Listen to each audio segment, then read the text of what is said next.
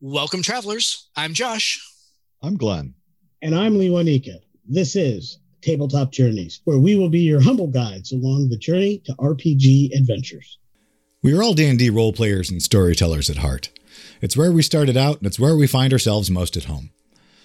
So here in our main podcast episodes, we discuss the core rules, how to use them as written, and how to homebrew your own content to get the most out of your story.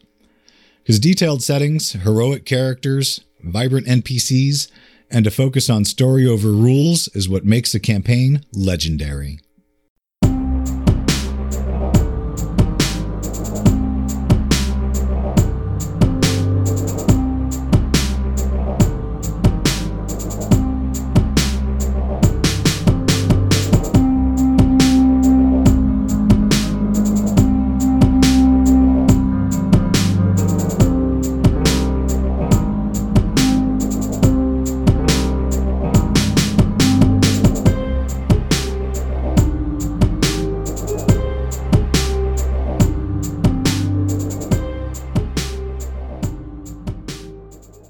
Now, here's a message from friends of the show.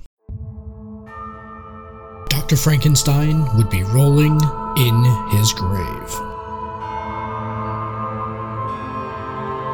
Monstrosity the Card Game is a colorfully twisted, strategic card game in which you'll discover your inner mad scientist, create a bizarre monster, and bring it to life. With over 1 million different possible monstrous combinations, no two games are the same. It's simple enough for beginners, with a strategic depth that will keep you coming back to the table for more. The uniquely strange art and darkly humorous theme give life to its addictively fun competition. The best part? You can track it on Kickstarter right now. Check out Kickstarter.com and search for Monstrosity, the card game, for more information.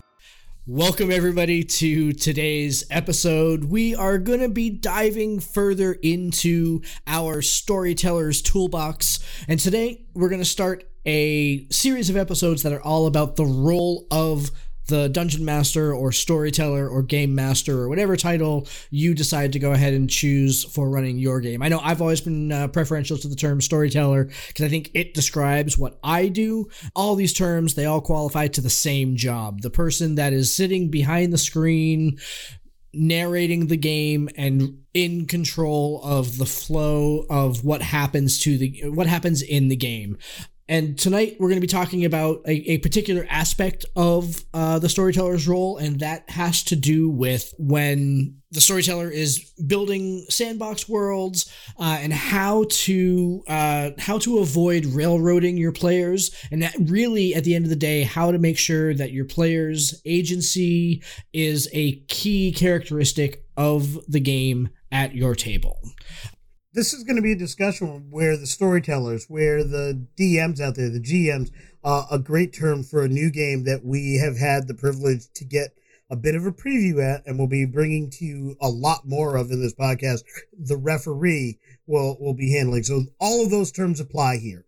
We really want to talk about this topic. It comes up from time to time. It's been on other podcasts. It's been on other shows at various times. It's been a discussion at many tables. It's even been a discussion at my tables, at Glenn's tables, and I'm sure in Josh's games it has come up from time to time.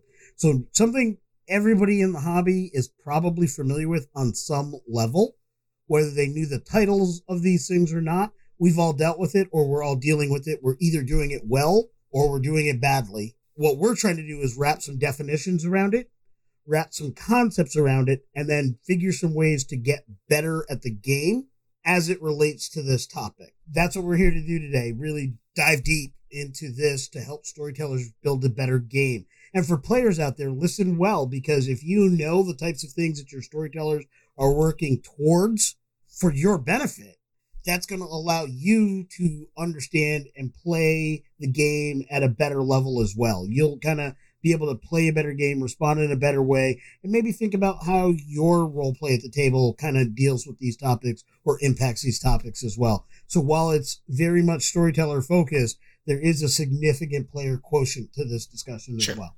You know, while we're talking about it, don't think that we automatically just, started with the knowledge of this is what you need to do. We learned through many, many horrible, terrible mistakes that we inflicted on our players as we went along. And throughout the episode, we'll try to entertain you and regale you with some of the tales of our past mistakes that we've done. But these were hard-earned, hard-learned lessons. So, if they help you make a better story for you and your players, that's what we're trying to do. Yeah, absolutely. And really, really want to say hi and welcome back to Glenn. I know, Glenn, you've been off on vacation for quite a while, and you're coming to us all the way from Wisconsin. So in the vacation house. So yeah, it's been a little bit crazy for me lately. Sorry, guys, that I've been kind of in and out. Should be back to normal on the next one. Thankfully, we know a fantastic editor that should be able to go ahead and clean you up in post, and so that you sound just as mellifluous as always. So excellent. Let's go. Wait. What was that word? Mellifluous.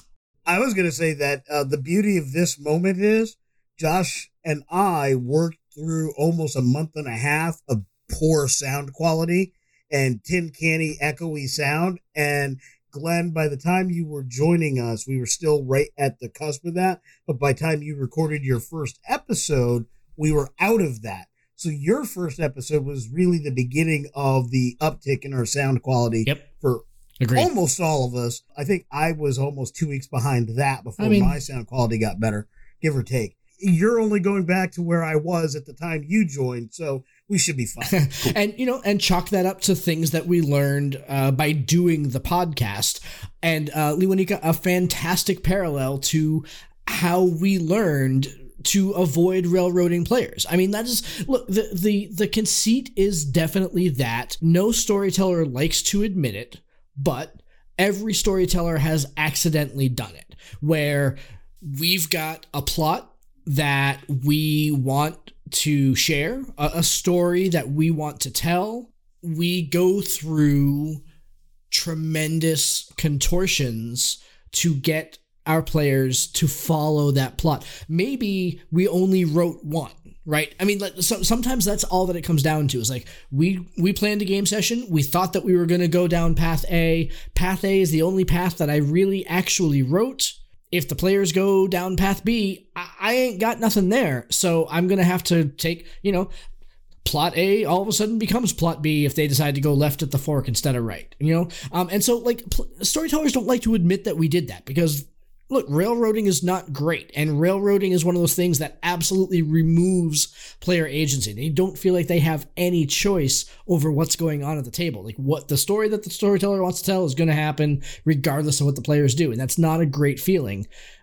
We have learned how to avoid that through practice and through messing it up, and And by having it happen to us, we'll be like, oh, yeah, you know what? That's not really what I wanted. And I really got to say that the thing that really got me to transcend that was storytelling live action games, because between the size of the games that you're running, but also the diversity of opinions and the diversity of stances and the player to player conflict, a million possible things could happen in any particular game session. I mean, when I was running a Werewolf the Apocalypse game, we always used to refer to it as Plan Q. Like, we would sit down at our staff planning sessions and we would come up with 10 plots that we thought might come up that night, just based on what had happened the game before, or write-ups that said what players were thinking and what they thought that they were going to do. We'd come up with 5 or 10 different plots that could at any moment happen, and that all of us on staff had to be equipped to run. And we always knew that at some point in the evening, somebody would come up with Plan Q, and we just needed to know, okay, if the Plan Q involves the wild, this is the storyteller that handles it. And if Plan Q involves the worm, this storyteller handles it. And if, like, I was the Umbra guy, if our players went off the rails and came up with the Plan Q about some strange Umbra quest that they wanted to run, that was me. And so I needed to go ahead and take what the players wanted to do and spit out a Umbra quest. And the LARPing reference actually makes an awesome point for a couple of reasons, because part of the reason that worked so well is the word team, that it wasn't just one guy. It wasn't just on one person's shoulders. So that creates two things. One, you got more minds to help come up with story, makes it a little bit easier. Two, you got other fall guys, right? But the most important thing is you're all running the game at the same time, different scenes going on at the same time. So you can't have a 100% linear locked in plot line. Everybody's got to have room to be flexible and move. And that really teaches you that piece. That applies that's something that players should think about too when they get frustrated about railroading. Just to defend us DMs out there from back when I used to make the mistakes. Same gig. Keep in mind, it's one guy and he's trying to plan for all of you, right? And we work really hard. So when we get obsessed with we want our adventure to go because damn it, I worked on this thing for 10 hours. You are running it. Remember, we're not getting paid. We're doing this for fun too. So your DM isn't trying to be a dick, but they're like, dude, you guys want to play? And I get it. You kind of want to challenge me. But if you don't throw me a bone here, we don't have anything to do tonight. So interestingly enough, and I'm going to go back to the LARPing as well, because that's where I think I upped my game. Like, I think I was a decent DM. And I've said previously that I became a storyteller after I ran my first LARP, right? And I had been a DM for a long time DM. But I was probably at that stage that I ran my first LARP 50-50. Like, I played in two games, tabletop games, and I DM'd 2 tabletop games, and I was looking at starting to tabletop DM a third. But so I was feet in both worlds at that time when I started the LARP thing, and I very quickly went into storyteller mode in the LARP. Now, part of the reason why I took on the title storyteller is because that's what it was called in Mind's Eye Theater. But what I learned was how to craft a story in a different way. And for the storytellers out there, this is really important. Craft your story slightly differently. In a Mind's Eye Theater game, there are not, at least what we were doing, there were not modules. The world was far less formed. It was, the general conceit was, pick the town you're in, like really in, like we played in Portland, Maine. Increase its population by 20 to 30% over the maximum population it could hold. And that is Mind's Eye Theater Portland by night. So the place is much more crowded, but it's effectively the same town. You created a sandbox instantly because every street that's in your actual town is in your fictional world. Somebody says, I want to go down 4th Street and check out the bars in the Old Port. That's actually there. You could literally take out a real map of the real town and see it. I want to go to $3 Dewey's and get some popcorn. It's there. Well, $3 Dewey's isn't there anymore, but that's okay. Yeah, well, $3 Dewey's isn't there anymore, but in my world, it would always be there. Loved that place. And it takes the world building onus off of the storyteller, so that frees up more time for them to work on plots too. That's part of why LARPing was such a key environment for us to learn these lessons. Yep. Yeah, but the cool part about that was that allowed freedom. Players wanted to go someplace. Storyteller had a general idea of where it was, what they could do for it, where it could be, what it looked like, or whatever. When I played in the first game I ran was out of Boston. Why did I choose Boston? I used to live there. Yep. And where did most of my characters come from? The South Shore. Why? I used to live there. It was easy to storytell for an area. I picked storytellers that knew things about the specific areas they were storytelling in, so they could storytell that. When I ran my werewolf game years later, which was a sequel to my Boston game, I had several of the characters come from the Boston area and the Boston game because that's where the players in those roles came from. And the story took place in the town of my actual birth because I knew it very well. And I World of Nighted it, but it was that same world. It allowed me to say, I want to go here. I want to go there. Where would I go to find X? Where would I go to find Y? Right. Everybody felt like it was a sandbox, and I'm using sandbox as code word for good game, because I always had an answer. What that tells you and how you translate that to the tabletop game is just be prepared. Right. You can sandbox game a world that's as filled in as Forgotten Realms. Be prepared for everything, right? But you as a storyteller have it upon you to know what things are in each area. You have to know the overall story so you can get people there. Right. And to be honest, I'm going to be straight up. Don't be afraid to tell them. If they go in a direction, if you've done your job, if you've done your homework, if you haven't just sat around and, came up with one plot line with maybe one backup plan that's kind of half baked, and they go off for plan Z, well, then you didn't do your job and it's on you. But if you've been working your butt off and you've been doing a good job of creating a vibrant world, and you've got a main adventure, a backup adventure, and a couple of quirks that could go different if they zig when you thought they were going to zag, and then always have one totally different off the rails, they decided to go randomly down a trail in the woods, encounter ready to go. If you've done all of that and they like get in a boat and sail to the Forbidden Island that you haven't developed at all yet, for their fun and yours, don't be afraid to tell them, hey guys, my bad. I mean, that's so far afield I didn't expect you to. If you want to go there, we can do that, but I'm going to need another session to do it.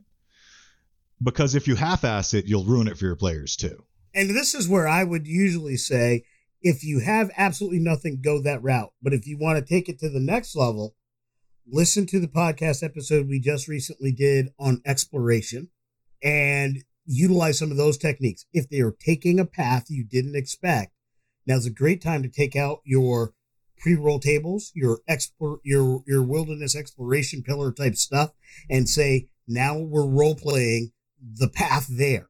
You may not often do, here's what happened along the road between towns, but if you don't have the next town prepared, that is a great place to put in that kind of encounter.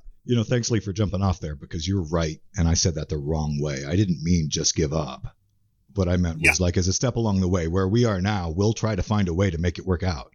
But as we got this way, as you're learning, when you're trying to work your way up, don't be afraid to admit it if you get in over your head to your players. They'll appreciate that more and a better attempt when you're a little bit more prepared at it than just a night of cluster. Yeah, and honestly, look at the clock. Look at your time. I have often been, my party went left to field, right? And I'm looking at the clock. If they go left to field and it's a half hour into a 4-hour session, I'm going to give them a bunch of encounters along the way. If we are 30 minutes from the end of the session, I'm going to give them a cliffhanger and end a little early and saying, hey guys, I don't want to dig into the next bit too early because we're not going to get far enough into it. Right. We're going to end here a few minutes early. Solid play. Let's commit. Let's talk, or whatever. Let's handle this. Right. So you've got some techniques that you can use to manage time. As a storyteller, if you know they're going afield, run an encounter if you've got a lot of time. If you have less time, look at where you are, whether you're milestoning. If you're not doing experience, this is where milestone is amazing, by the way. And they were close to where you would need them to be. And they're going afield anyway, so they're not on book. Give them the level now. Say, hey, look, we're going to end here real quick. When we come back into session, you're going to arrive. But this is a great time. I'd love for everybody to level up while we're still at the table. There's only 20 minutes left anyway. Yep. Now, as far as your players see, all it was is, wow, we get to level up. Andy's right here. I can ask all my questions. Rockstar play right there. And, absolutely. And they're up in it. They're up in it. And those who are listening to my voice, I have done this in both of my current ongoing campaigns at least twice. Like, I did not know what the I was going to do. But I knew well enough that my players are all in for the ride if I maintain my cool. And that's the key. Maintain your cool. That's absolutely fabulous. I mean, so that happened. A very similar situation happened at my last game, actually. So I'm running my normal monthly D&D game, and the players they made it from point A to point B. They were at the town, and then from the town they needed to make a 2-day trek, basically through the field and forest with the hex map and encounters and all that sort of stuff to get to this cave that they have to investigate. And I had written in that they were going to stay the night in the town, and shenanigans were going to happen because, shenanigans, they happen in towns. And so, but my players instead decided that, you know what, it's only a little bit afternoon time. Let's get started and we will find some place in the woods to camp.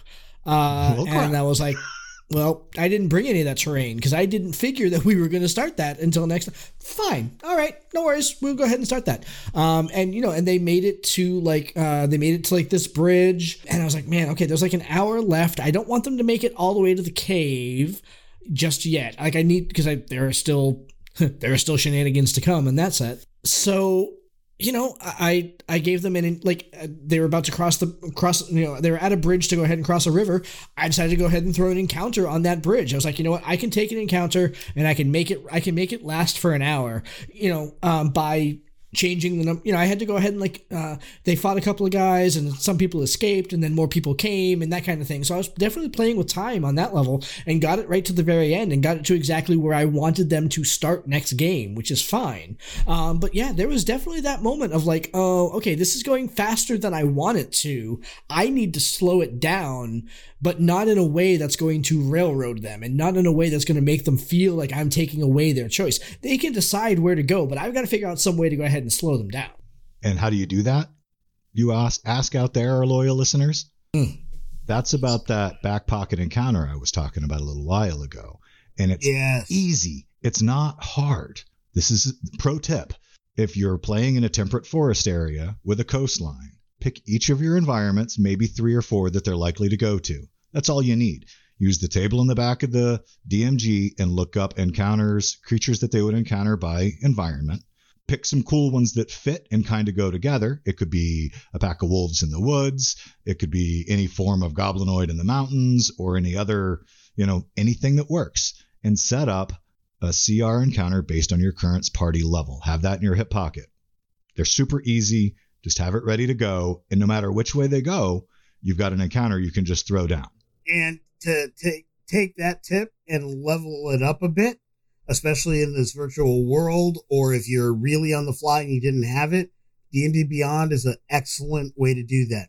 You can put in the advanced search options on the monster thing. You can pick your CR range, and they recommend a range low to high in case you need minions in it versus a boss monster or what have you. And then you pick the environment. So now you pick Arctic, or now you pick desert, or now you pick swamp. And then it'll bring up everything within your listed sources that you've purchased on the game within that block. So now you can pick the type of creatures that fit your encounter and your encounter range. And those are just 2 methods. That's true. Digital tools really open up the world for improv because you can just have so many options in front of you, so many name lists, so many search engines. D&D Beyond is amazing. Yep. Oh, totally. Yeah, there are so many different ways to do that. They go left instead of right. You want a town? Donjon is a great. Donjon's it'll amazing. Build you a town in seconds, and if you click the right buttons, you've even got NPCs right in there, so you can go off the rip and save that bad boy because now your NPCs, because the next time they come back, you're gonna need them. Those NPCs are locked in. That which brings me to the point I want to make when you're sandboxing in general, and with the types of things that the 3 of us are talking about tonight. If you have to improv a situation, they go left instead of right in an environment where you didn't actually have anything set before they go there. Now it's there. It's all movable. Right? It may have been, you may have not known where you were going to put it, but once you place it, once you put the town of Upenshire on the left of that fork in the road, right. Upenshire is going to be there. Forever. And forever. But up till then, if they go right instead of left, Upenshire can move. Yep. But once it's there, if Upenshire had a sheriff, 2 guards, and a drunken bartender named Gomley, guess what? If you build that town, say, using Donjon or whatever, and we're not sponsored by them, hashtag call your boys TTJ. But we should throw some of those links that we're talking about into the show notes to give them some tools. Yeah, we will. But if you happen to do that, and that's what comes up, you'll have them there. There are innumerable tools that you use. Like I said, once you place something, once the players interact with a place, with a person, with a name, with an environment, that's there. Yeah. Unless it's at sea and it's a moving boat. Once you place it, you have placed it. And unless you have some world event or some mechanism built into your campaign world to cause a town to move, it needs to be there and it needs to be consistent. Because if a year later, or 2 campaigns later, 3 years later, and it's the same campaign world, a player who sat at the first table goes left and he sees Gomley behind the same bar, polishing the same dirty glass, just as drunk as he was the first time, he's going to be like, that's cool. And that's what you're going for. Oh, yeah. You want that. That's cool. Yeah. Because I'm telling you, like, there were no Sahuagin in that river until my players crossed the bridge and I needed to slow them down. Like, and that was totally like, okay, so we've got an hour left. You talk about Donjon. Like, Donjon was absolutely my go-to. Like, okay, so I need to slow them down. I need to throw some bad guys. It's a coastal range. I've got 5 level 3 PCs. I don't want it to be too difficult. I want it to be something that they can get through, but I also want it to be something that after they're done, they need to take a long rest, because then I can end the game. And yeah, sure enough, it's like, okay, so giant toads. No, I don't want giant toads. Vampire mist. It's not really what I want. Oh, so we can, bingo, that's what I want. Fish-based creatures jumping out of the river, throwing spears at them, fabulous. Exactly, but they weren't there until I needed them to be, and so that's those tools become really, really important when you're talking about that. Earlier today, I ran one of my 2 ongoing games, and there was a big role-playing scene with a huge big bad it wasn't even big bad, big antagonist for the world. And the players had their interactions in a near fight with him, and they did that, and they were sent on their way. They hit a maze, and I knew I wanted a second encounter, and I knew in planning for the session I would want a second encounter, but I wasn't sure how much time I was going to have and what I would need, because it was really a fluid moment in the campaign. So I planned what I was going to place. I had a map for the encounter area, and it was within this labyrinth that the players were in. So when I realized I had 45 minutes, I had time for a decent fight, but it wasn't supposed to be a career ender fight for the party, but it was supposed to be something that they would be worried about. In comes 4 Smilodon saber-toothed tigers, which is a homebrew that I put together for somebody else on commission. So I had built this, so it's a little bit different than your standard DMG saber-toothed tiger. This particular saber-toothed tiger, there were 4 of them. And my plans were there could be anywhere from as low as 2, depending on where the party was, to as many as 8, depending on where the party was. The magic number was 4. It took them about 3 rounds to deal with. They did some damage. The party got to shoot their shot. Very cool roleplay at the table. There was a point in the fight where one of the parties says, if we were in person, I would give you a high five. It was what I wanted out of the event. It was a fun, not overly challenging, but challenging encounter. And it filled that time slot perfectly. But it came down to, they're in a labyrinth. They had to pick a direction. Their choices had consequences. What they recognized and didn't recognize allowed them to be better ready. So some of the player choices very early on in the game that give them better perception, things like that, allowed them to not be surprised by this pack of saber-toothed tigers. So they weren't surprised when they saw them as a straight-up fight. There wasn't an initial attack. And these things got the first attack off. This could have gone a different way. So this is where player agency had to do with player choices. They got to select what they selected. They got to make the decisions they made. I even structured some of the responses to questions based on the skills they used. So somebody saying, hey, if I use survival or nature, which would be better? And I said, don't ask me that question.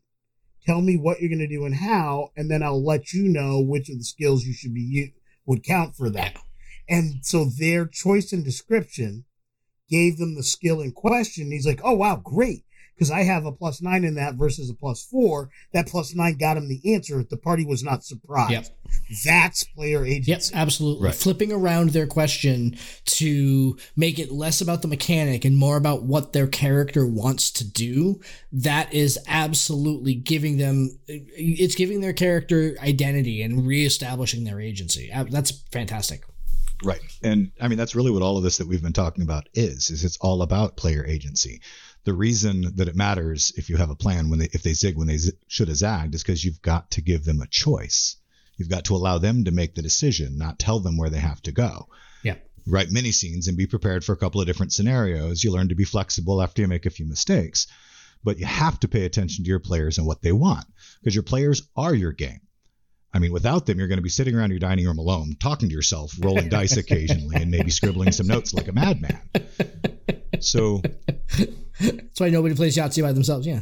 Yeah. So if you're paying attention to their wants and their needs and their mannerisms, and you've heard that from us many times before, right? Listen to your players, give them what they want. And you write your story and your plot to benefit their characters. And then you plan and work their skills in, just like Lee was saying. That's how you make them feel like their choices matter and they're involved and actively engaged in the world. Yeah. Yeah. And as importantly, it's not even that they feel that their choices matter. That choice did matter. Oh, yes, absolutely. It should matter. I said that wrong. Yeah. There was a mechanical advantage to the choice the player made, both the choices at character generation that got them the skill, the choices after character generation between levels 1 and level 10 where they are, as far as what skills to build on or what stats to upgrade or not upgrade. And then the choice of how to take on the task, which equaled a given skill that he had the best benefit in. There were so many choices along the way. That was, even though it was a single D20 roll, awesome moment in my game. An awesome moment for that player, because that player in that moment was able to sense. I don't know if they would articulate it or not. You really have to talk to that player. But they had a sense that I did the right things to get the right result. I did well here. And when your players can say that, they feel good about the game. I think this is where, and sorry to kind of go on, but I think this is where I want to point out that we mentioned earlier that this is a type of conversation that happens all over the place. Lots of different people talk about it. I wanted to mention one content creator that everybody who listens to this podcast probably knows, Matt Colville. We're going to link a specific episode that he did on this topic, and not because of his general thoughts on the entire topic, but because of one point in particular. Matt Colville posited that the reason why people feel railroading is bad and sandboxing is good has less to do with what railroading is and sandboxing is, and more to do with player agency and consequences. In other words, players who make bad choices and get caught out on those bad choices are more likely to say they were railroaded than not. Right, because, if they killed everybody's favorite drunken bartender and were railroaded out of town, it's got to be your fault.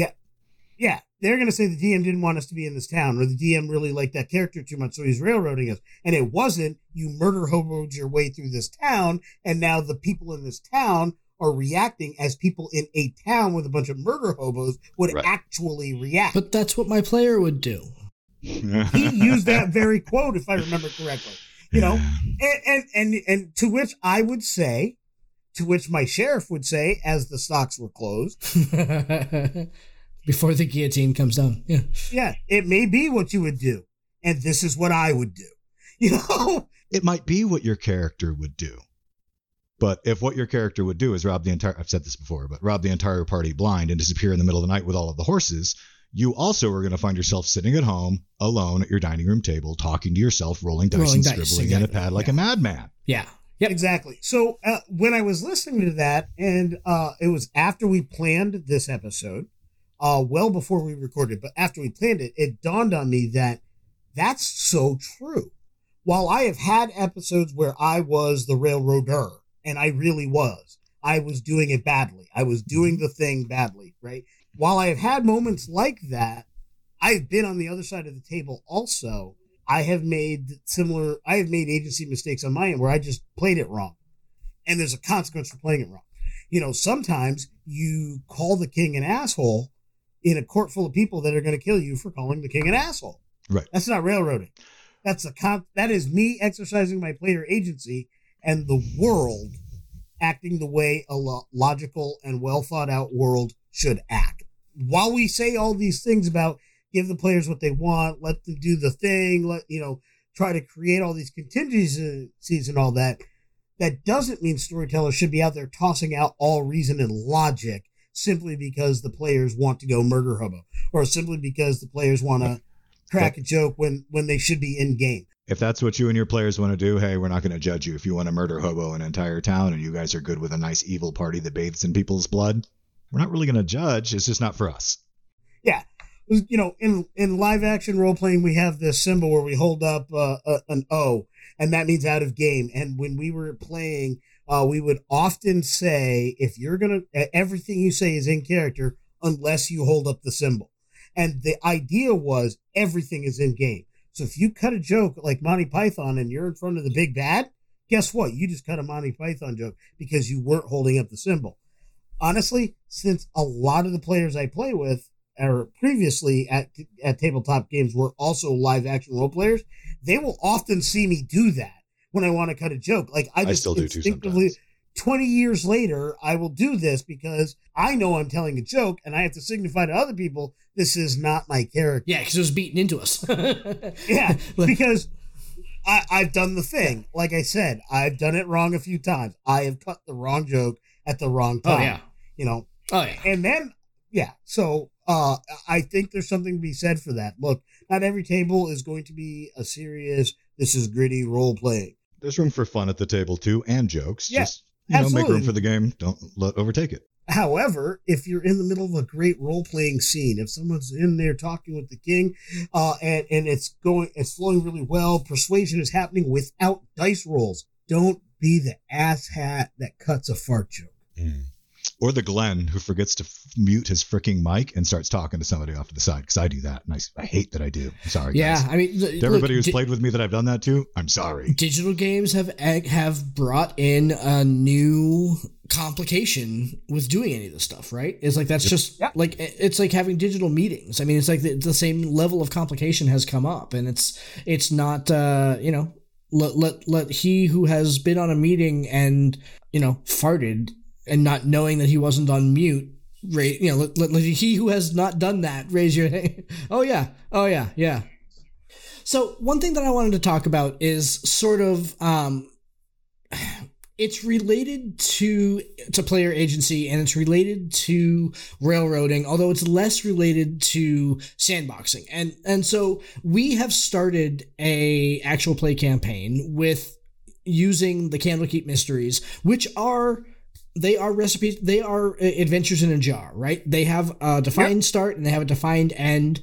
And Leonika, I remember before we even started, you had said on numerous occasions, both on the podcast and off, about how module games weren't really your thing. That you didn't like having to run kind of the linear narrative of a module game, and all of these mysteries do have linear quests. There are branches and there are loops and there are things like that.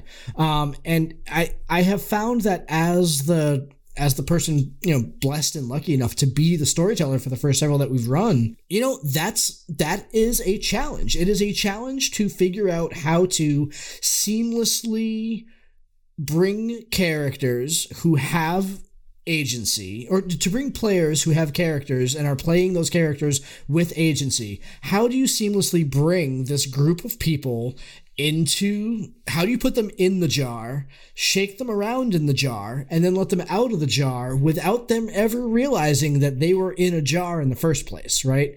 Like that's the magic of again, like we got a lot of really great compliments about how great the first game was. And I think and that's only part of it. That was literally just the first part. It was just the first part of it. Exactly. We haven't, and that's the funny thing is that, like, so the first AP session is like 3 episodes long. At the end of the first episode, we haven't even started the quest yet. Right. So it took me an hour of game time to get y'all into the jar, right? And that's been kind of definitely been the challenge on my part. Yeah, my response to the lead-in / question is that's exactly it. I think you have perfectly encapsulated where the challenge lies with that process, and that's why I have not done it very often. I used to do it a lot when D&D was largely Greyhawk and Forgotten Realms was just starting. Because I had a map that had every Greyhawk module plotted where it was on the Greyhawk map, right? I would, whenever players went someplace, that was my sandbox. If they went to a place, I would take out that module. They didn't have to play the module, but everything in that hex or everything in that town was in this module. Like they would have the town, would have the NPCs, whatever. So I had my sandbox built. I had all my contingent. If I didn't know what to do with my story, I could literally run the module, or I could just run the players adjacent. And often what I did is I said, there is some party playing the module. Right. As written. Right. Since I felt modules were way too track filled and I didn't like my players in it, they were doing their own thing. Meanwhile, somebody was playing the module. And then I would frequently let them see the people playing the module, and they could take over, they could aid and then join the module, or they could just say, I don't know, why the hell is he doing that? And go on and do their own thing. That was my way of handling that, right? So now... That's an interesting sandbox module blend. I'm going to give that to you. That's interesting. I'm not sure that I would try to take it on. Well, you played that. When you played Anric Hammerfist, that was exactly what you were playing. Like, some of the things you came across, the big battle that had the thunder that came from every, that was part of a module that you all interrupted and did your own thing with. So it was like... is actually what we did. Yeah, we owned it. You owned it. So it was the module where the cart ended up tumbling, where you threw the hammer and it killed two of the player characters, or an axe, or whatever. I cut the rear axle and it went tumbling end over end, and I killed poor Brian's character against a tree. Yeah, that was awesome. You killed him though. You decided that, not me. Yeah. The dice took that character's life away, but that was a module that you guys were playing alongside of, like where you were just like in the middle of something that was already going on. But going back to Candle Keep, I think what you did a masterful job of was you recognize it doesn't work if you just say your characters are here, start. Yeah. You gave us a way to get there. You built us in. We met. You wrote an separately intro. From the module. You wrote an introduction. That's step one. Step two, which we're going to get to in the AP, but is basically you allowed players to do their thing. But what I think really helped that situation is the cast. Oh, God. The players are amazing. Yeah. I honestly don't think it works with the wrong cast. The wrong players at the table don't do that no matter what you do, right? It has to be that concert. Because what I think is we had a very strong group of role players. Just like you're a strong storyteller, we had a strong group of role players who recognize this is a module. I'm going to play my character agency. I'm going to do the things my character will do. But to Glenn's point about if you've got options, choose the option that keeps you together. Yep. In some respect, they're also choosing the option that keeps them in the jar. They can see the walls of the jar. They know, but they also know that everything that's fun is within the jar. Thank you. So they're choosing. The players are choosing the options that keep them in. So it's like even me, and I think of any player at your table during this AP that went off the rails, and I'm not going to spoil it in case this episode airs before the AP episode that shows it airs. And I'm going to hold out my left hand and you'll know what I'm talking about. When I made the call, and I didn't think anybody would go along with it, when I made the call as Simeon to always go to the left, which is an in-joke between myself and the player playing the Dragonborn that we've had since we were kids, reading one of our favorite comic books. Yeah, with the player who plays Kilvarax, one of our favorite comic books growing up was a one-shot with Nightwing and Flash, Wally West, because they're best friends. And they're in this huge maze. And Wally does this Flash thing, goes through the maze, and when he gets to the end, Nightwing, doing his best Batman, is already waiting for him. And Wally's like, what, how do you... And Nightwing just tells him, he goes, it's a maze. All you have to do is always keep your hand on the left. You'll always get out. Right. And that became an entire subplot point for the entire module. Oh, it did. We were inside the mansion. Yeah, exactly. Yeah. So y'all get into that with episode 2 if you haven't already by the time this airs. Real deep into episode 2. When Illidas starts forming his left hand based religion. Right. Like, there's an entire religion springing up around this. Yeah. That is awesome. It became alert. funny. I'm not sure how it's going to work in episode 2. There are no walls to go ahead and keep your left hand on. So that's okay. We'll come up with new shtick in episode 2. Oh, I have no doubt. But I love that you brought us here because this is one of the places that I wanted to make a connection. because it really, really, really highlights the Candlekeep game and the fact that you brought it up, how storytellers and players come together. It brings us right back to the social contract that it's everybody's responsibility to have fun. So you got to know what you're getting into when you sit down at the table. And this right here, this piece, and any of the other pieces where we talk about what we've done as players, is why even if we're doing a storyteller episode, our player listeners out there, there is still good content here for you.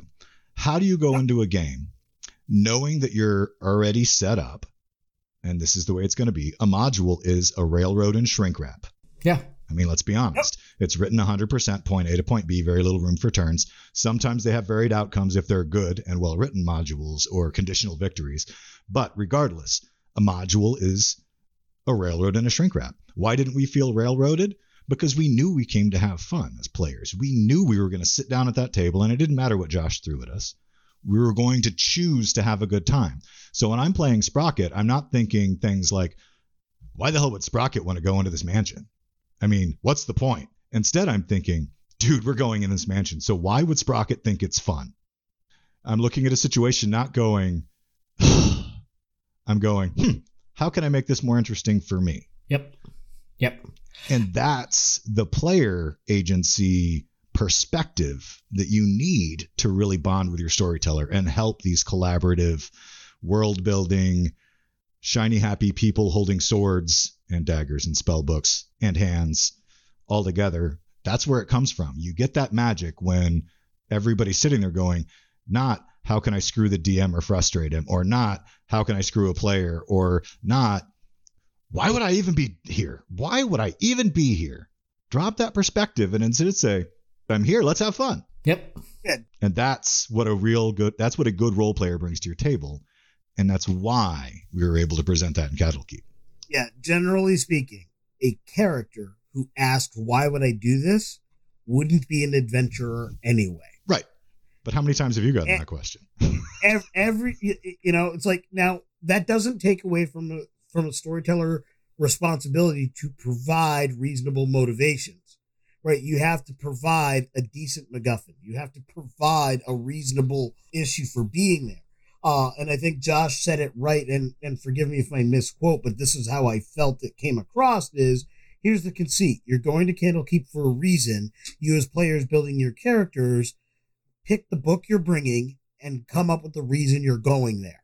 So us being there had a reason to begin with that was built into the design of the character, right? It was part of the character's story, backstory, whether it was part of their mechanical background or not. I think most of us chose to weave it into that mechanical background in some fashion, or crafted our backstory out of that background. But generally speaking, the conceit was we want to be there. And we all were inquisitive people seeking a bit of intelligence.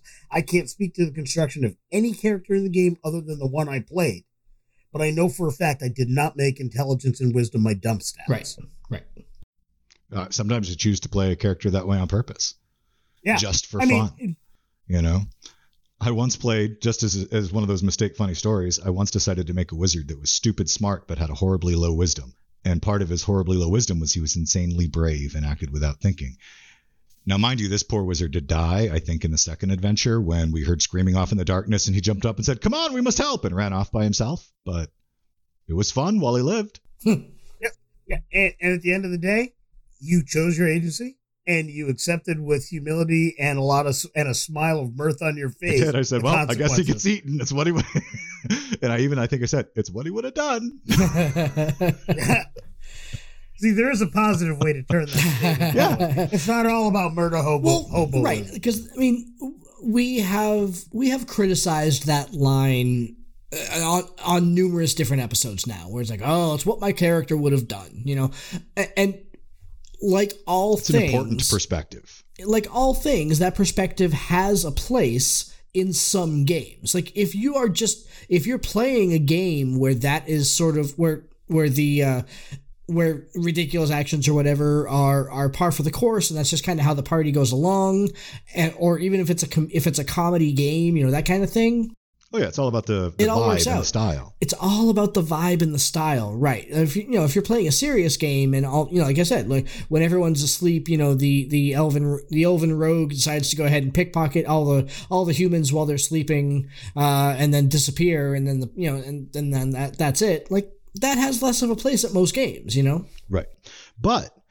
An important distinction there, because I do agree with you, and I know 100% you're going to agree with me, but the way you stated it, it's important to realize, though, that we actually think character perspective is important in every game.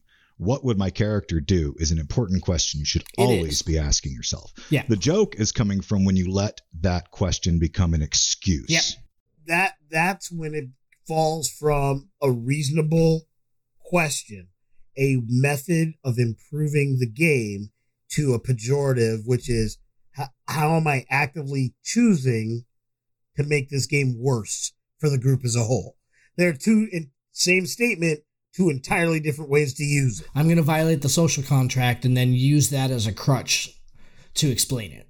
And as an example of how that can go horribly wrong, right? I would put myself in this position in a very recent game of Lee's. I play a character named Bodhi. He's a halfling, and he's been going through some changes, but our party is obsessed with evil daggers for some stupid reason. And there's some things you just can't do, no matter how much you want to, right? So one of our other characters, Love Ya Dalton, is obsessed with this dagger, even though you can see it shriveling and withering his hand like into zombified flesh, and he won't let go of it. And now he can't let go of it. I said desiccating as you watch. You can even smell it, is how gross. I described the scene. That's gross. And I'm giving you all this story because it's okay to bring some conflict to your party if you can do it without taking it over the top and making it a point where now somebody's mad and doesn't want to play with you anymore, right? So in this situation, legit, the first thing that popped into my head was, bro, I'm going to chop it off. Like, I'm going to save his life. He's going to die right now if I don't chop his arm off. And Brody really would have thought, or Bodhi, not Brody, my bad. Bodhi really would have thought that. And I warred back and forth. And finally, me and my Fey Raccoon Pudge, we tackled him. And miraculously, me with my 9 -1 bonus strength wins the strength check, and we've got him pinned down, and I'm about to chop his hand off. I can't do that. It worked. It added drama to the scene, but if I chopped his hand off, there's a chance that the player playing Dalton would have been okay with it, but there's a really big chance it would ruin our relationship and screw the party. So instead, I dramatically brought the hatchet down into the concrete beside it and said, I just couldn't do it, bro, and told the cleric that he needed to save him. You can bring drama. You can act against each other. Just don't screw each other at the end of the day. And don't try that unless you're experienced enough to do it without hurting feelings. There is a piece of that social contract that needs to be brought in. And I think Glenn in that scene, and I was a storyteller for that particular game, did a fantastic job with it. Right? I warred over it back and forth, like even out loud with the party for a minute. I'm like, I shouldn't do that. There was actually conversation about it. And I actually believe I believe the player actually said, no, man, go for it. I like it. That makes sense. I get it. Yeah. But if you looked at his face, the look in his face and in his eyes, I was looking at his camera when he said it. He was saying, I get it, and I don't hold it against you, but it would have hurt him. But he would have been okay with it if we gave him a knife hand instead. But it was one of those scenes where I don't always let player v player happen in games that I run. I don't usually think that that's the best way to go, but this was so ingrained in the story, and I held so much trust in Glenn and the other player that I let it play out. And what I found was everybody involved made the right decisions. Now, I was kind of surprised you let it play out. I was expecting you to stop it. Because Glenn has seen me stop many a thing like that. And I might have stopped it. And like I said, it came down to my trust in the players. So as storytellers, keep that in mind. Your level of trust with your players, and players, your level of trust with your storyteller, is very important to this discussion we're having. And interestingly enough, that whole scene took place because of my warring with myself over the railroading and sandboxing issue. The whole scene took place because I threw an in-joke in the game the session before. The party was doing a thing. I put some dagger that was out of reach and in a bad spot that looked like it would be dangerous to get to, and I made it look, and I looked real cool. And I'm like, I just want to be enough for them to like think about it, but I didn't think they'd actually go for it. And then they went for it. I'm like, Well, damn. As soon as you said there's a dagger in the ice, I knew we were screwed. Yeah, I'm like, there's a dagger. It's embedded in the ice. It's below you. You'd have to rope down to it. And they're like, rig me up. Nobody said that word. That's a famous phrase. but it was pretty close to that. And next thing I know, I've got half the party on a rope down the thing. It was hanging from the Goliath, holding on to the walls. Hanging from the Goliath, like holding people. the walls, ice, 1,000-foot drop. It was a mess. But it all stemmed from, I was coming down to the end of the session. I wanted a real quick encounter. I figured I'd give them a weird little trap. They'd realize it was too dangerous and move on. But they went for it. And I'm like, and we're going to end scene here. And I spent 2 weeks building an entire episode of this show, of this game, crafting from scratch a big bad for this scenario because they were so invested in just that lead up. I was like, I need to repay that investment with something freaking cool. And that's where sandboxing comes in, because he threw in something random based on his character's agency, perspective, and previous choice. Yeah. And he put it in the game. And it created an amazing scene. We had a lot of fun with it. So here's the other side of that equation, though. So last game, had an NPC make basically a threat to the party, right? The NPC was trying to... the NPC is... she's a little gray, right? I like gray. I put a lot of gray in my games. Yeah, I don't think choices should be easy in black and white. Right. And she has definitely made some choices which are bad, right? She has definitely done some things which are bad.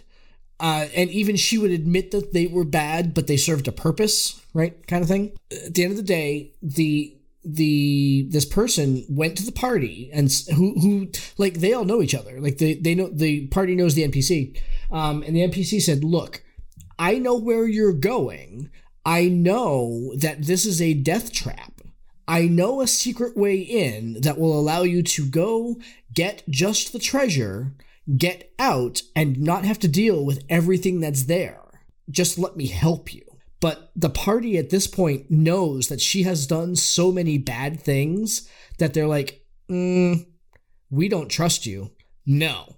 Absolutely not. Like, to the point that they decided to not spend the night in the city where they knew she was for fear that she would do something she was going to them overnight, right? So they were right. Like, the players absolutely like saw right through my screen of bullshit there, right? Right? Well, didn't veil that one quite enough, huh? Right. Well, the problem is that when they said no, Josh, in his fit of pique at the moment, said, you know what? That's fine. If you won't help me, there are 15 people here in the city that I can pay that will do it for me, and they'll get there before you.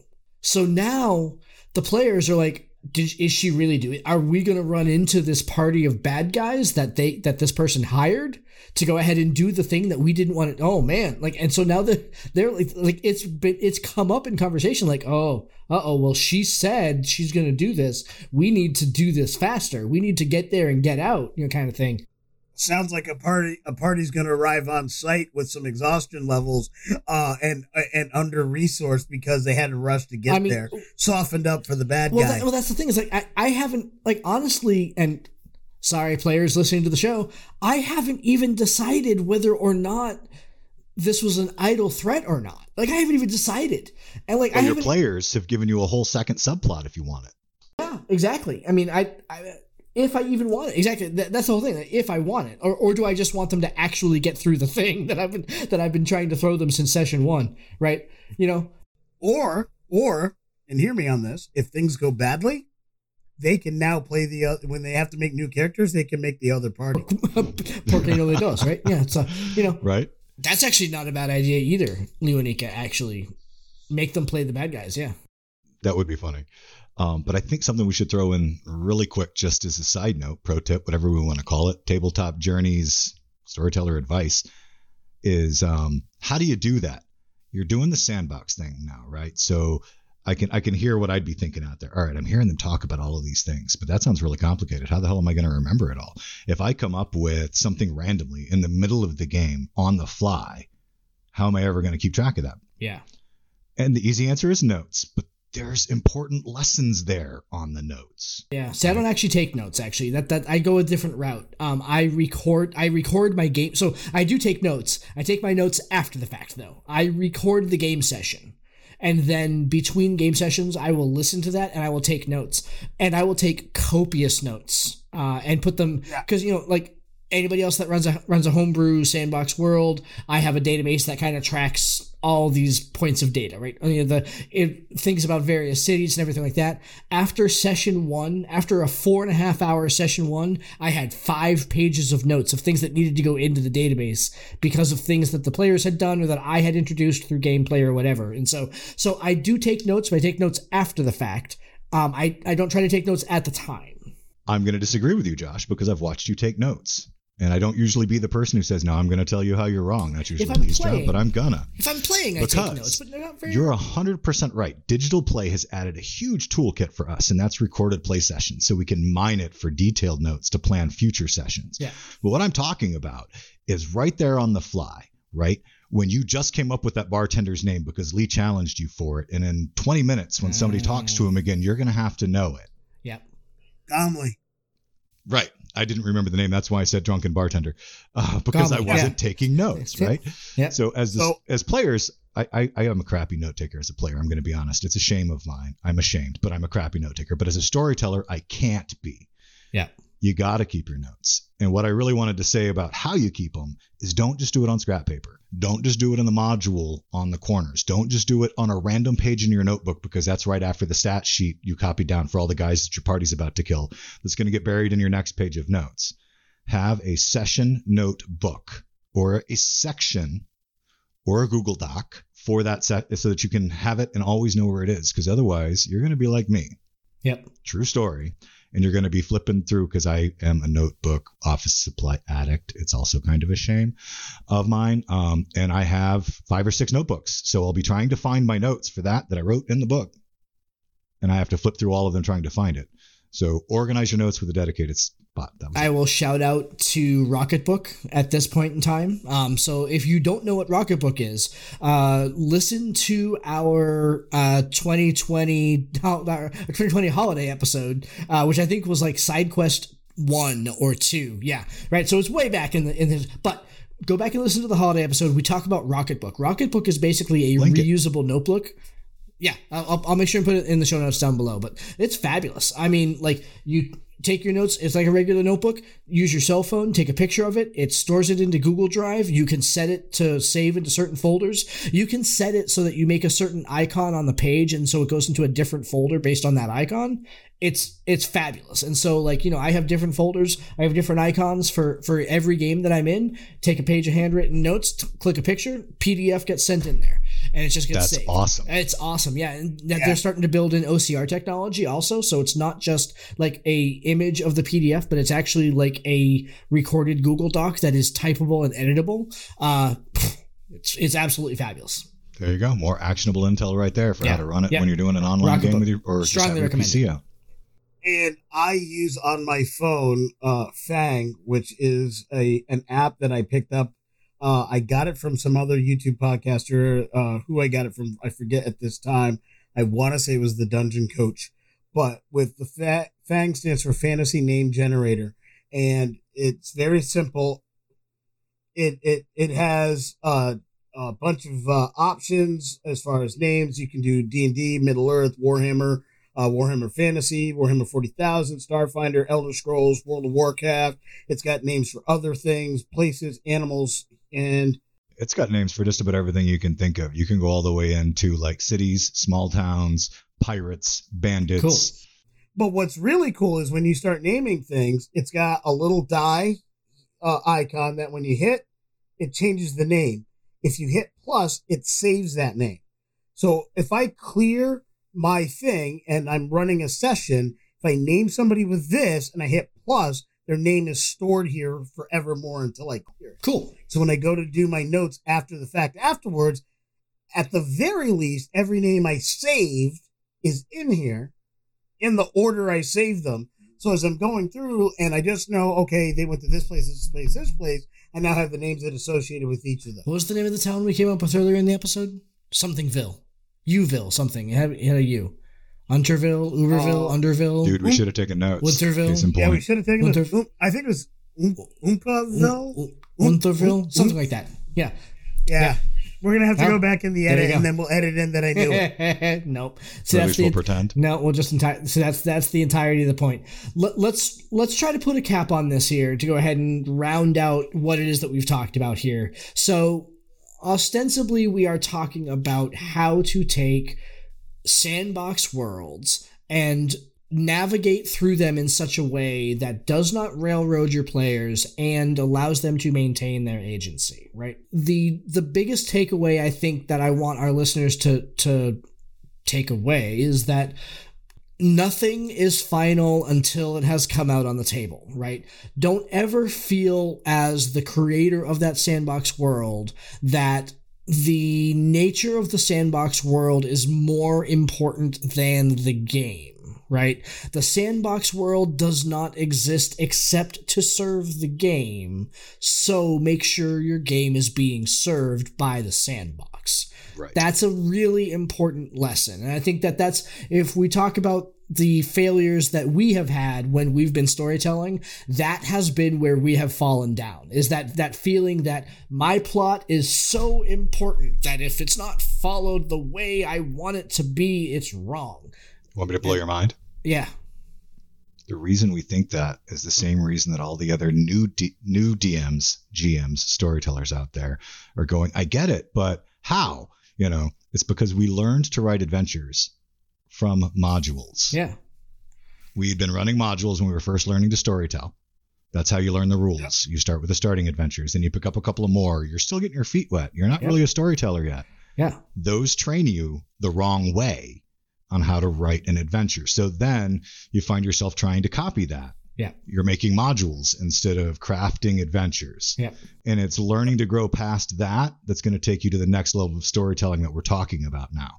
So don't worry about it if you still have trouble with linear, but keep in mind that when we're talking about railroading, the biggest issue with railroading is how it feels. Yeah. It's not that the story has to be any different. It's that a railroad, the tracks are linear. Trains go from point A to point B. There are no breaks. There are no turns. There are no choices. Don't write your story that way. It can have the same plot points. Yeah. It is the difference between putting your players on that rickety thing that's got the things that go up and down, or putting them in a luxury car with a bar and a meal. Your game better have the meal. That's the point we're trying to make. Put in the things that give them the meal. They may not have a choice on point A to point B or what point B looks like. But what they do have a choice in, am I sitting in coach? Am I sitting in first class? Do I have the red wine or the white? Am I having the steak or the fish? They get to choose the things that make the journey fun, right? They're going from here to here. And if you can give them that feeling, and they had the buy-in as players, that the goal of this game is to go from A to B. That's the goal. That's what we're here to do. They have that goal for that module or for that session. They know that goal and they buy into it, and they're doing their part to do that. All you have to do is make sure everything else is fun. And you're not wrong. That was a good summary. But the point I was trying to make that you did miss, so I just want to restate it in case I didn't say it well, was I was saying that a lot of the people out there are still learning. And I think it's important. We can't just talk from the perspective of Uberness. Not that we're always Uber, because sometimes we touch on Uberness and other times we suck. But we can't just talk from the perspective of Uberness. Somewhere out there, there's a guy that's halfway between modules and sandbox. So I'm trying to give a shout out to him and say, bro, no pressure. If you're not up to serving a full 3-course meal with 2 different protein options and what you've got is spaghetti buffet, write the crap out of spaghetti buffet, serve it up to your players, and learn and grow. It's okay. You don't have to be at the top yet. So build as you go. It's at the end of the day, it's about adapting to what your players bring to the table. It's why I like such a collaborative story building style, is because I am welcoming and inviting my story to be modified by my players. Just another quick example, when we were doing Candlekeep the other day. So you made a comment about the left wall, right? And how big a joke that came throughout the entirety of that game session. And it was after the game session was done that I realized that the game module, I think, I mean, I have not talked to the person that wrote it, so this is pure supposition on my part, but I am 90% sure that the module was written for players to go the exact opposite direction, to always go right. And the reason for that, so if you think this happens, it's either in session 2 or session 3, I honestly don't remember, when you guys come back, when you guys go into the kitchen, right? Yeah. That whole scene in the kitchen was supposed to be the plot exposition. You were supposed to meet them first. But because it was the 5th or 6th room you went into, by the point that you met them... They were supposed to be the clock and the candlestick. Everything that they had to say, you already knew. So that entire scene, you would talk about pulling stuff out of your butt, pulled out of my butt. There was no other reason for you to be there until you went there, and I had to make up a reason. That's par for the course for us. Ignore the instructions and beat our heads against the wall till we figure it out. I mean, no, you guys figured it out pretty quickly, right? We did. Right? I mean, it was also a first level mystery. I mean, let's be honest. Like, it was not the most complicated mystery on the face of the planet. But again, those characters, those NPCs that you met in that room served one purpose, and that purpose was to give you the plot.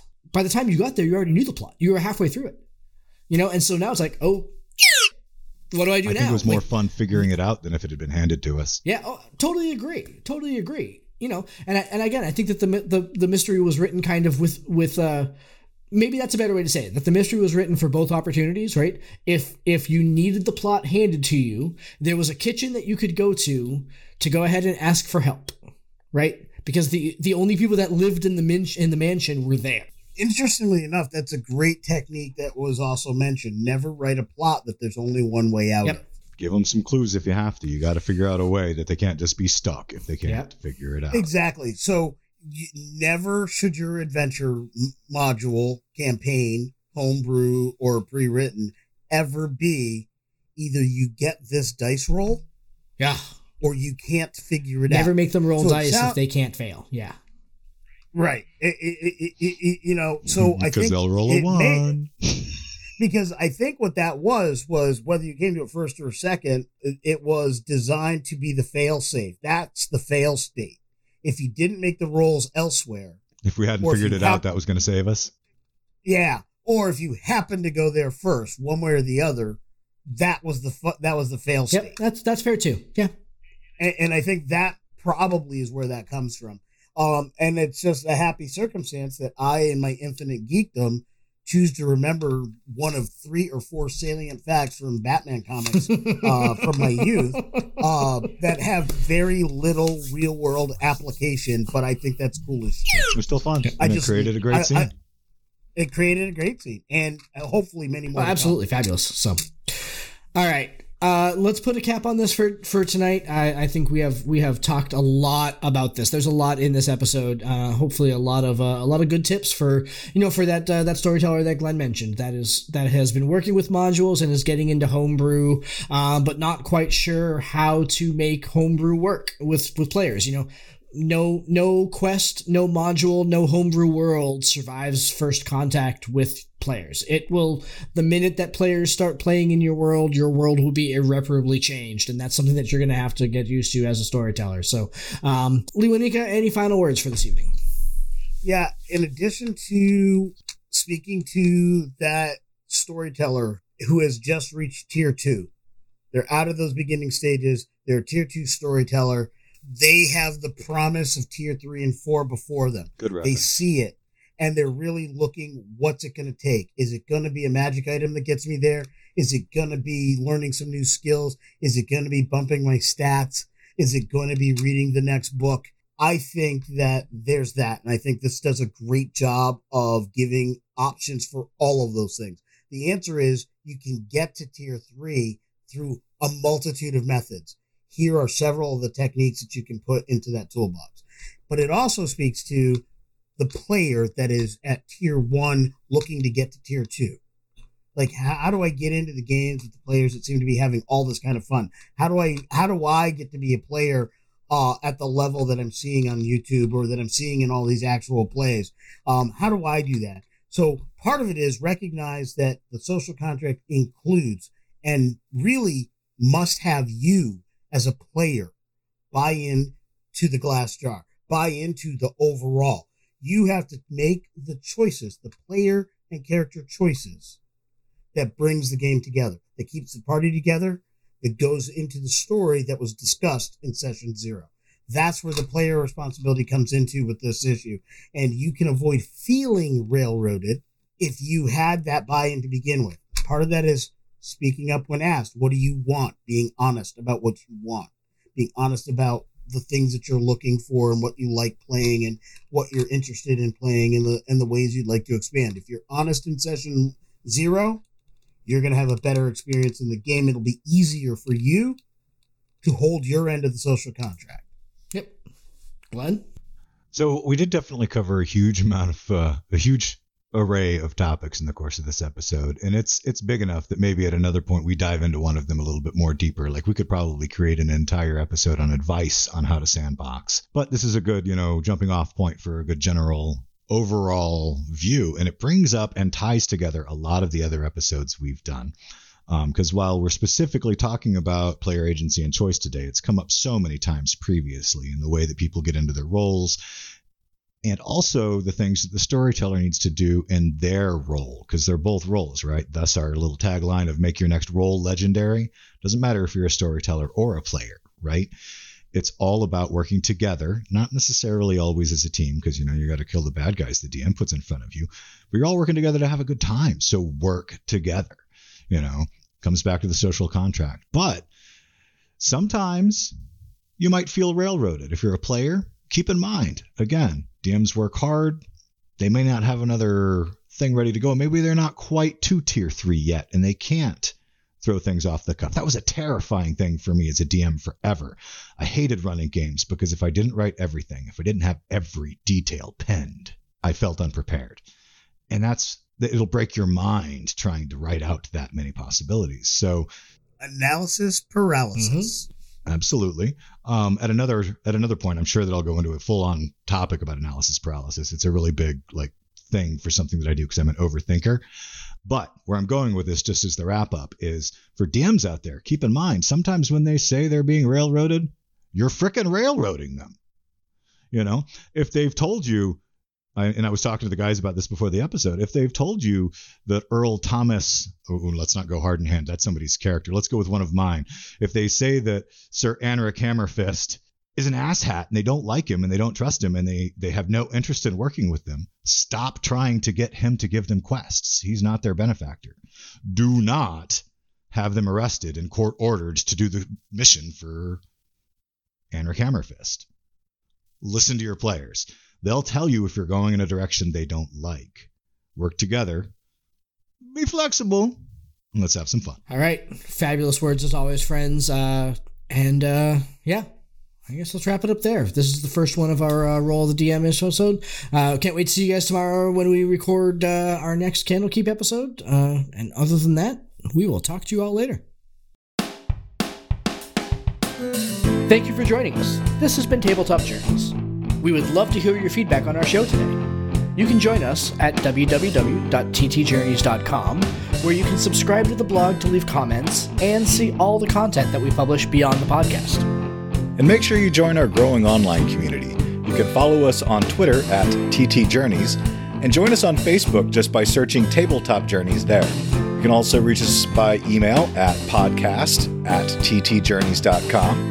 And if you want to catch early access to our episodes and some of the other benefits we have coming down the pipeline, you can also support our production at patreon.com/ttjourneys. If you're listening to us on Stitcher, iTunes, Podchaser, Spotify, Audible, or any other podcast platform, we would really appreciate if you would like and subscribe to the podcast. Full episodes come out every week on Saturdays, and every Wednesdays will feature our Side Quest series, where we talk about pretty much anything tabletop-oriented. Thank you all so much for listening and for being a part of our growing community. And in the words of another traveler on our path, we bid you shade and sweet water.